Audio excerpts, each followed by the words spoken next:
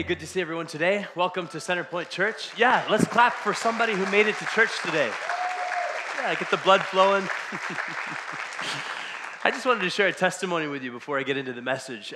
After first service, there was a woman who was up at the front being prayed for, and she was weeping, sobbing, crying. And I said, what's going on? Why is she sobbing, crying? And it was because she had lost her hearing, and for 2 years had lost her hearing. And as the prayer team was praying for her, God healed her, and she was hearing again for the first time in 2 years. I just want to share that with you. There's no hype about it. There's a person who came to the front saying, this is what I need prayer for. And this is what Jesus sometimes does, is he breaks through and brings his touch in ways that go beyond what we could ever fabricate or make up. And in this No Hype series, you might have also noticed that for the last few weeks, our worship team has had a few less people. In fact, a lot less people on the platform. You're used to maybe 10 people up here with a lot of instruments coming your way. And we just decided, hey, during No Hype as a message series, let's do worship no hype. Not that whatever we would otherwise do is hype, but it's an opportunity for us to determine together what's in us. Does it take 10 loud instruments all bringing some inspirational thing to get us to finally bring our praise to our God?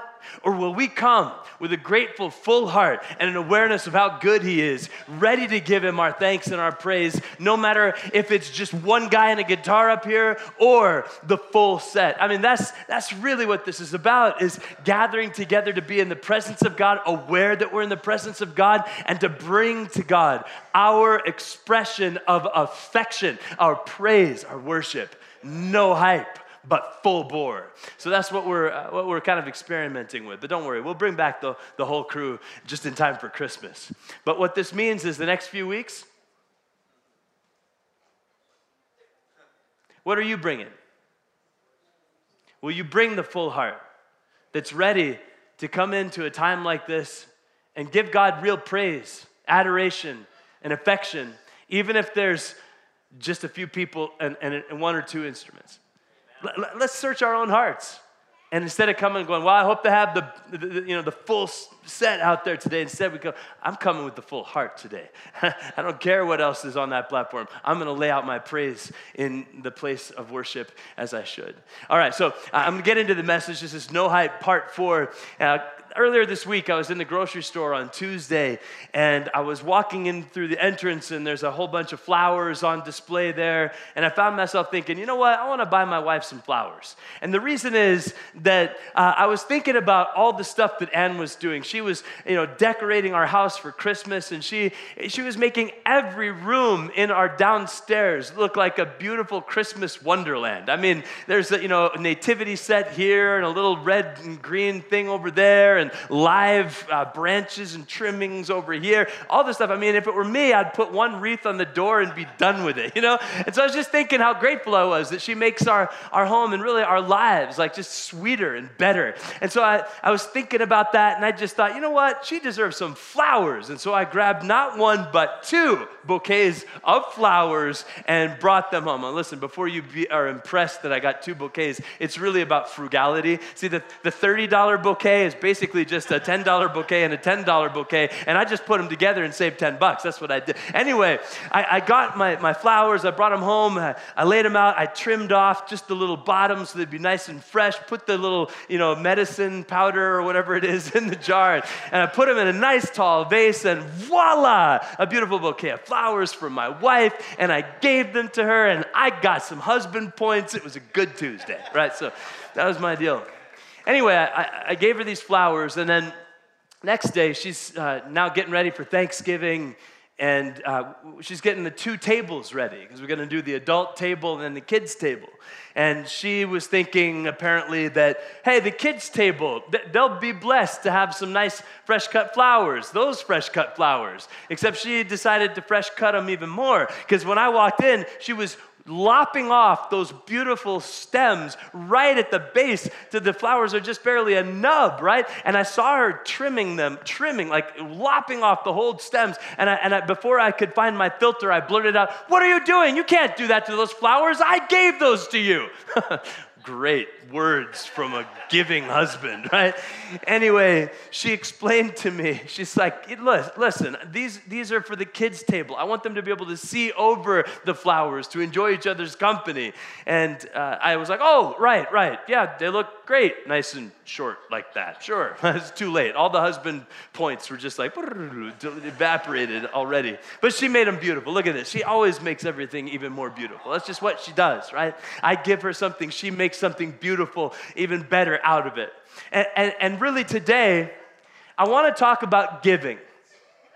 And it is Thanksgiving. And a lot of times after Thanksgiving, we focus on the thanks part of the equation. But today I want to focus on the giving aspect of Thanksgiving. And what I notice is that when it comes to giving, giving is at its best when we give as an expression of our affection with our only intention being to see good come to someone else. That's when giving's at its best. Wouldn't you agree? When we give as an expression of our affection, not out of obligation, not trying to manipulate, but just as an expression of our affection. That's when giving's at its best. And I want us to spend some time today in the scriptures in Luke chapter 12. So I want you to open up your Bible and turn to Luke chapter 12. So get your Bible open or turned on and get to Luke chapter 12. And while you're turning there, this message is about giving, and the main idea of my message today is simply this: give to God as an expression of your affection to God. That's the message. Give to God as an expression of your affection to God. One more time, give to God as an expression of your affection to God. That's the message. So Luke chapter 12, here's the setting. Jesus has been traveling around Galilee. He's been healing people who were sick. He's been setting people free from demonic oppression. He's been doing supernatural miracles here and there and somewhere else. He's been bringing downloads from heaven with a revelation of the heart of God for people all around it. And so people are following him. They want to hear what he's got to say. They want to see him do one of those miracles. And they're gathering. People are gathering by the hundreds. And at this point, he's moving back towards Jerusalem. He's in a small village, probably the village of Bethany. And he's about an hour outside of Jerusalem. And people are now gathering by the thousands. Because there's just something about Jesus, that no hype, kingdom of God lifestyle that he's demonstrating, where people are being healed and set free and miracles are happening. There's something about that people are hungry for. It's as true today as it was then. And so Jesus is there in this village, and it says in the beginning of Luke 12 that there's literally thousands of people crowding around him. Because when the no hype kingdom of God life is being lived out, that happens. And right in the middle of this moment where thousands of people are crowding around Jesus, this scene unfolds that we're going to jump into. So we jump right now into Luke chapter 12, verse 13. And this is what we read. It said, someone in the crowd said to him, "Teacher, tell my brother to divide the inheritance with me." Jesus replied, "Man, who appointed me a judge or an arbiter between you?" Then he said to them, "Watch out. Be on your guard against all kinds of greed. Life does not consist in an abundance of possessions." Watch out. Be on your guard against all kinds of greed. Life does not consist in the abundance of possessions. So this scene, right, it might strike us as kind of strange that in a crowd with thousands of people that there would be one man that would blurt out, "Hey, Jesus, settle this case for me." I mean, that's basically what he's asking. He's asking Jesus to settle a family law case. But in the Jewish context, it's not strange at all. In fact, you go back to the days of Moses. Moses is settling family law cases until Jethro comes in and says, "Hey, let's divide it out. There's got to be more people." And you chase that down through to the days of the priests in the Jewish community. They'd settle family law cases. And you fast forward down into the days of the rabbis, in which Jesus was part of. And the rabbis would help settle or arbitrate family law cases. Is what every average, ordinary rabbi would do, is help settle cases. So, for Jesus to refuse to do it, it's like as though Jesus is saying, right, I'm not your everyday, average, ordinary rabbi. But what he does do is he goes beneath the surface. This guy's making a request at this level, and Jesus does answer him, but not at the level on which he was making the request. You and I should take note of this. Often, Jesus answers our prayers, but not the way we were asking him to, but in a way that goes deeper, that goes beneath the surface, that deals with the issue of the heart, because that's what he cares most about. And so this guy's saying, in a sense, hey, Jesus, make me rich. I want to be rich. Make it happen. I mean, you can tell by the way Jesus responds to him that that's basically what's on his heart. Because the way Jesus responds isn't even about the family inheritance issue. It's about what's going on in this guy's heart. And he says it, watch out. And he doubles down. He says, watch out, be on your guard. Against what? Against all kinds of greed. Why? Why does Jesus call a guy out like this? Why does Jesus say these caustic words, man, in the middle of a crowd? Who shouldn't he have said something a little bit more polite, a little bit more inspiring, a little bit more like hope and positivity oriented? Why does he call out greed right in front of a crowd of thousands of people? Because he cares about our real spiritual lives. And Jesus recognizes that greed is corrosive to the human spirit. That greed is corrosive to the human spirit because it shifts the human heart away from asking, what can I give? What can I offer? What could I bring? How can I serve? And shifts the human heart into saying, what am I entitled to? How can I get more? How can I get mine? What can I get out of this? And how can I get more of it? And Jesus is, in a sense, touching that and saying, that's the problem.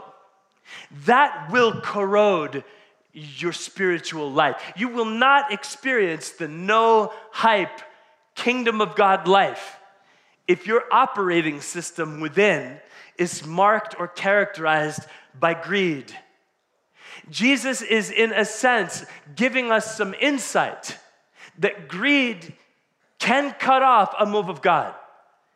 And if we want to experience the no-hype life, I can't just tell you about miracles and deliverance and healing, which we have been doing in this series, and we will do more in the next couple of weeks. I have to follow my Jesus into these no-hype moments where he deals with the issues of our heart and says, let's go there because your spirit matters to me. What's happening on the inside matters to me. And he says, watch out for this thing called greed. Watch out for it. Don't let it get the best of you. And he addresses the problem. He names it. He says it's greed. I'm not going to mince my words. The issue going on here is greed. But he also brings a principle in the face of or response to the problem. And the principle is life does not consist in the abundance of possessions. That's his principle. Life does not consist in the abundance of possessions. Yeah, but that's just those people back in the dusty streets of Palestine 2,000 years ago that needed to hear about that. Any been on Amazon like today yet, right? I mean, it's easy for us to get wrapped up in that very problem, in the accumulation of stuff, thinking that's going to satisfy. And Jesus says it won't. It won't. It wasn't designed to. It can't deliver like you think it will. And we're being challenged, I think, to understand that part of our discipleship is in relation to what we get and what we give.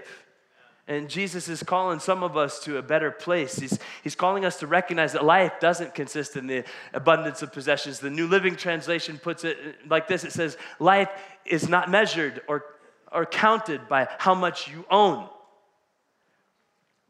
It just isn't. I was on a plane coming back from Thailand a week and a half ago, and I was on the flight from Hong Kong to San Francisco, and I was sitting next to a woman who's from Hong Kong, and I was getting to know her a little bit on the flight, and she's showing me pictures on her phone, pictures of her dogs and pictures of her business, and she was showing me the pictures of the import-export business and the warehouse and the boxes and the containers, and then she showed me this one picture. She said, this is when my business started to make money. And she showed me this picture on her phone. It was a picture of a table, and it had piles of cash on it. Cash money. And she had her arms wrapped around the cash, and she was kissing the cash. And then she said, I love money. And then she scrolled through a few more and found another one. She's like, this is the second month that we made a profit. And then there was an even bigger pile of cash with her arms wrapped around it, and she's kissing the cash. And then she said, I really love money. See, we hadn't gotten to the point in the conversation yet where I say, I'm a pastor. So there was none of that like fake holiness stuff, pretend going on. And yeah, I was just kind of chuckling, laughing about it. But the truth is, as this conversation unfolded, because it was a long flight, I discovered that even though this woman had, piles of cash, literally, business had gone well, that her heart was empty. Like she was just sharing with me the loneliness, the being alone, the sadness of that, the emptiness of that. And it's true, really, what Jesus is getting at here. Life does not consist in the abundance of possessions. If we make our life about the stuff, we will not be satisfied. And Jesus is calling us back from that because he cares about what's going on the inside. He's not going to be content to settle for an external display of spirituality. He wants it to come from the inside, and he goes there. But he really wants to make sure that people get this. And so he doesn't just lay out the principle. What he does next is he brings a parable. He tells a story because he wants to make sure this idea goes deep into the hearts of the people on the streets there of Bethany and into the hearts of the people sitting right here, right now in Murrieta. And his story is this. He goes in verse 16, and verse 16, it says, he told them this parable. The ground of a certain rich man yielded an abundant harvest. And he thought to himself, what shall I do? I have no place to store my crops. And then he said, this is what I'll do. I will tear down my barns and build bigger ones. And there I will store my surplus grain. And I'll say to myself, you have plenty of grain laid up for many years. Take life easy, eat, drink, and be merry. But God said to him, you fool, this very night your life will be demanded from you. Then who will get what you have prepared for yourself? I love just doing the voice, making the guy sound all snide and villainous. Maybe he wasn't that bad of a guy, but I just made him real bad. Anyway, this story that Jesus tells, it starts off, right, with a guy that says he's a rich man. This is probably somebody at some point in his life said, I want to be rich. I want to be rich. So far, so good. That's in and of itself not a problem. In the story, it says the ground of a certain rich man. He was a business person. His business was farming. He did well with his business. And as a result, he was successful and he was wealthy. So far, so good. Being successful and being wealthy is not a problem. It is the attitude in response to the success and the wealth that becomes the problem. I mean, that's really what Jesus is driving at here. It's the attitude in response to the success and the wealth that becomes corrosive and really reflects a greed that corrodes the inside of the spirit.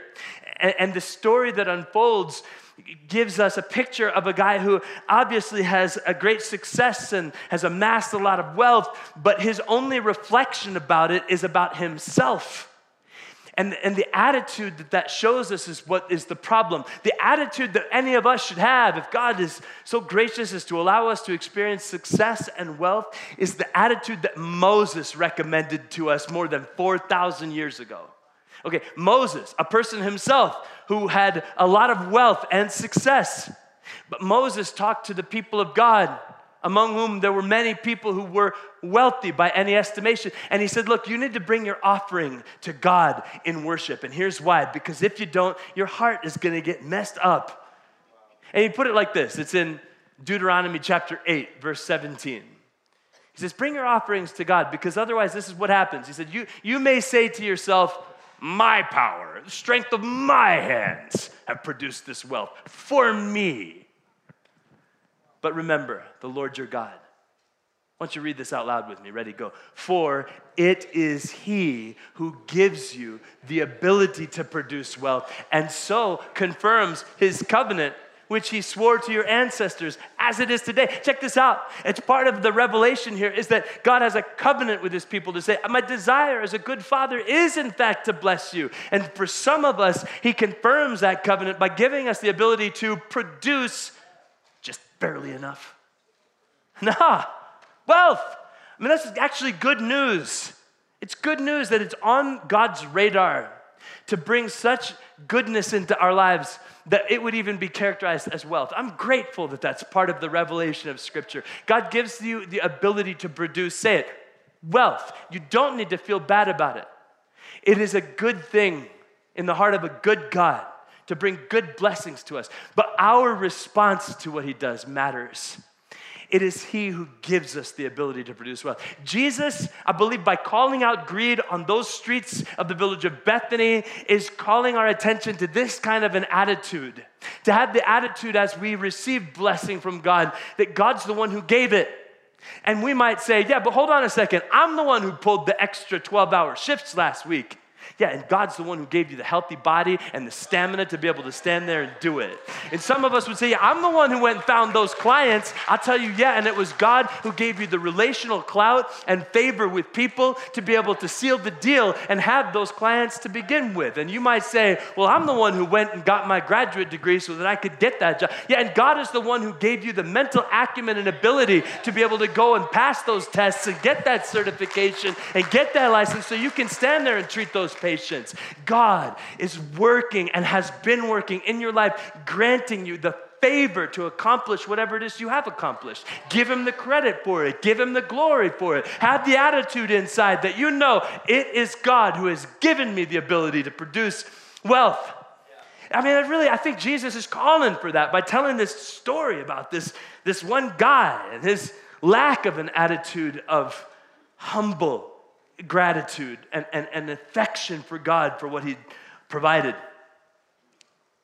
See this guy living out the myth of self-preservation, the myth of self-satisfaction, the myth of self-dependence, when all the while a healthy human is one who knows, I depend on God. He's my provider. He gives me all things for my enjoyment. Like that's what's healthy. And I don't see that in this guy. Let's go back to him for a moment. Verse 19 again, it said, that guy's talking, the guy in Jesus' story, I'll say to myself, you have plenty of grain laid up for many years. Take life easy, eat, drink, and be merry. God said to him, you fool. This very night your life will be demanded from you. Then who will get what you've prepared for? Yourself. God, in a sense, says it is foolish to have a view of what you've been blessed with that brings you to the conclusion that it's just for yourself. You see that? And Jesus is just telling a story, but he's not pulling any punches. He's saying you need to recognize that it's foolish to see what you've been blessed with as something that's just for yourself. And then verse 21, it says, this is how it will be with whoever stores up things for themselves, but is not rich toward God. I want you to read verse 21 out loud from the screen with me. Ready? Go. This is how it will be with whoever stores up things for themselves, but is not rich toward God. It is like as though Jesus is saying here, the antidote to the spiritual problem of greed is the spiritual discipline of giving, of being rich toward God. And it's a particular kind of a generosity. I mean, there's a blanket kind of generosity that could be referenced, but Jesus references specifically the generosity that shows up as being rich toward God. Be rich toward God. I read these words, and I'll tell you what, I have to make a declaration, and it's this. I want to be rich. I want you to say it. I want to be rich. I know, some of us are going, wait a minute, is it legal to say that? Is this a trick? No, I want to be rich toward God. I want to be rich toward God. And there are three ways I can be rich toward God. I can be rich toward God with my time. And I'm grateful for many of you that are rich toward God with your time. You show up and you take care of 2-year-olds for 2 or 3 services every weekend. God bless you, right? There are others of us that we have learned to be rich with God with our talents. And some of us have a talent. Like, for example, this week there are 10 guys who showed up for 3 days in a row with their talent of building things to build that big old wooden pallet Christmas tree. That took some talent, man. And somebody had to say, I'm going to be rich toward God, take a day off of work and show up over there and be rich toward God with my talent. You can be rich toward God with your treasure. With your treasure. It's a biblical word for money. And as you consider the teaching of Jesus about being rich toward God, I hope you would consider being rich toward God in every way possible. But don't leave out the being rich toward God with your treasure. What we're really talking about is a recognition of value. So I told you about giving flowers to my wife earlier this week. And when I was standing there in the grocery store thinking about getting her those flowers, I was not thinking to myself, well, I'm a husband, and a husband is obligated at least once a year to present flowers. It was not about that at all. What was going through my mind is, man, she's amazing. Like, she's making our house beautiful. She's doing all this work, getting ready for the guests that are coming over, and she's so good towards our kids, and she brings this warmth and lightheartedness to them that I certainly don't bring very much. And I'm just thinking about how much I love her, how much affection I have for her. That's my motivation, is the love. And I think you and I need to be in touch with something like that when it comes to this idea of giving to God. That we give to God as an expression of our affection, not out of some twisted kind of a deistic manipulation. You know, like, well, he's kind of like a big cosmic vending machine in the sky, and if I give him this, then he's got to pull me out that. No! And it shouldn't be out of some kind of obligation. Well, the pastor preached that arm-twisting sermon about giving, so I guess I got to pony up. No, don't do it. Just don't. If you give out of an earnest expression of your affection for God. What it's about is about just taking some time to dwell in the gospel for a minute, right?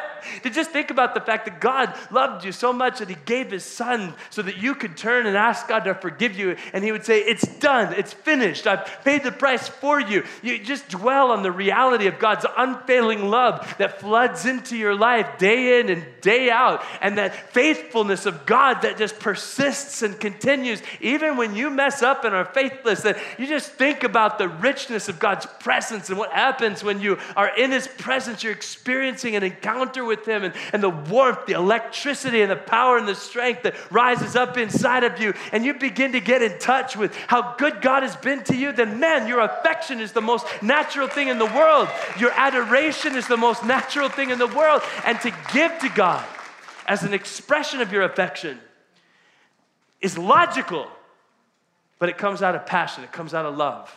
That's where it is meant to come from. You know, it's interesting. When I was giving my wife those flowers, it's funny. I was just trying to give her something. But as I was giving her something happened inside of me. And this is going to sound kind of funny when I say it, but as I gave the flowers to her, a feeling started to rise up in me. And the feeling was something like, as I give her the flowers, I really do value my wife. I really do cherish my wife. I really do love my wife. My giving to her grew something inside of me. My giving to her drew me, in a sense, closer toward her. My giving drew me closer to the object of my giving, which was my wife. And Jesus actually said this is how things work. Jesus said this in Matthew chapter 6, verse 19. He said, don't store up for yourselves treasures on earth where moth and vermin destroy and where thieves break in and steal. But store up for yourselves treasures in heaven where moth and vermin does not destroy and where thieves do not break in and steal. Read verse 21 with me. Ready, go. For where your treasure is, there your heart will be also. Jesus is saying this is how it works. As you give, you direct your own heart closer to the one you're giving to. I don't know about you, but I want my heart as close to God as it can be. I want my heart to be as close to God as it can be in every way possible, because I know that the closer my heart is to God, the more of his peace I'm receiving, the more of his grace and lavish love I'm soaking up, the more of his bright light is blasting away the darkness and pain. I want to be as close to him as I can in every way possible. And if giving is a part of that, then let me give, because I want my heart to be there. And so I want to send my heart there by sending some treasure ahead. And Jesus said it. Don't just store up on earth. Store up treasure in heaven. And it's talking, treasure is this biblical word for money. How do you store up treasure in heaven? You store up your treasure in heaven by bringing some to the storehouse. Biblical model for this in the Old Testament is Malachi, saying, bring the tithe into the storehouse, that there may be food in my house, says the Lord. God is eager to see us experience his presence, his blessing, but he's eager to see his ministry, his mission thrive in this earth. And part of how that happens is a bunch of people just saying, I'm going to do my part. And many of us tithe. And because we reflect our affection for God through our giving, we practice this ancient spiritual discipline of tithing. I want to just make sure that we're on the same page about that. I just want to define the term since I threw it out there. Tithing is bringing a tenth. That is a 10% offering. Something very specific. And many of us might think to ourselves, oh yeah, tithing. I tithe, I do that. Bucket comes by, I reach into my back pocket, pull out a crumpled 10 spot that I had in there from last week, chuck it in, boom, I tithed. No, you didn't. You gave, and that's good. But unless you made $100 last week, that's probably not a tithe. Tithing is really specific. And let me just give an example, just to make sure it's very clear. And by the way, the pressure's off. We already received the offering. And there's no sneak attack offering at the end of the service today. You're in the clear. So you can just listen and take it in and learn, relax, don't worry. The median household income in our city, in Murrieta, is $82,000 a year. Median household income. That's $6,800 a month.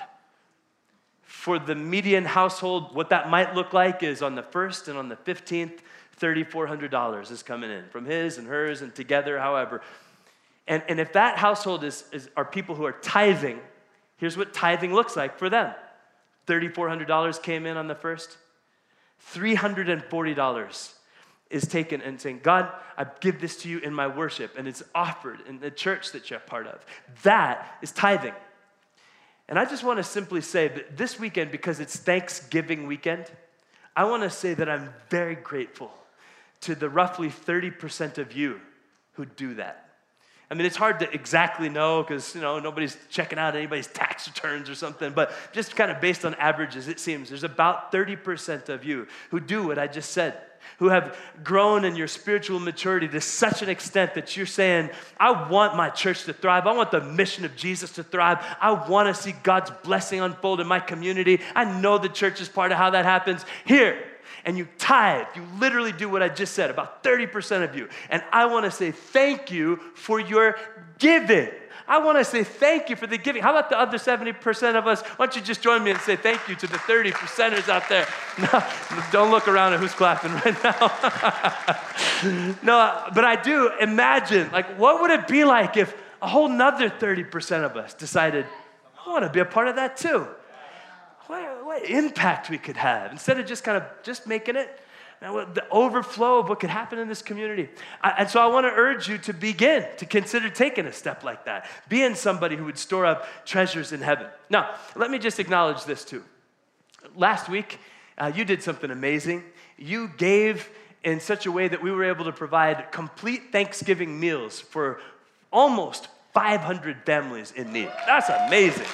It's about $15,000 that you just gave. Almost 500 families partnering with Holt Ministries to experience a Thanksgiving blessing. Well done. Good job, church. I love that. I love it. But I want you to know that kind of giving is relatively easy. One time, in response to an emotional need, come on, Thanksgiving? Of course. That's relatively easy. You know what takes some spiritual maturity, though?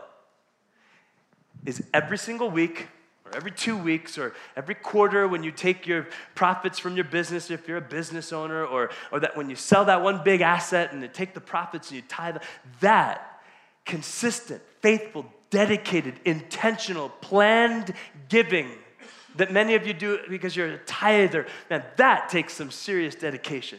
And the turkeys that we gave, the turkey dinners, that's wonderful. That is what we would call an intervention. But the giving that you do on a consistent, week in and week out base to make sure that the church can thrive, that is giving that results in prevention. Here's what I mean. I just wrote down some words I want to share with you. When you give every single week, prevention takes place because we create an atmosphere here where people can experience being loved and led to a life-changing connection with Christ. And when you get to be in the life-changing connection with Christ and that life-changing connection with Him is sustained, there are miracles that begin to take place, and many of them are miracles of prevention. Because of that life-changing connection with Christ, marriages are healed and divorces are sometimes prevented. Satisfaction is there, and as a result, addiction is prevented. Hope is cultivated, and depression is prevented. Peace is experienced, and freedom and deliverance is prayed for, and demonic affliction is prevented. The love of Jesus as a way of life is taught, and a life of insecurity and pain is prevented. The gospel of salvation is believed, and an eternity in hell is prevented. I thank God for intervention giving, but man, I praise Him for the prevention giving, the worship-filled giving that so many of you do. And I want to urge you to take a step. For some of us, I mean, there's 30% of us that do give that way. For many of us, maybe we haven't kind of grown that much in our walk with Jesus to even know about doing this. And today I want to make sure you know that responding with what God has given you and making a commitment to have a personal plan to be financially supporting the work of Jesus in His church, it matters. Somebody has been doing that for you for a long time. And that's why we're all here. Well, what's happening here can happen.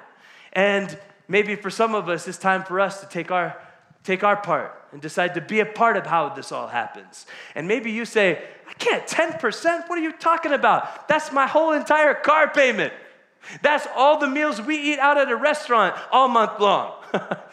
Maybe you can't jump instantly there. But maybe you just decide, okay, let me at least move from being an afterthought giver to being an intentional giver.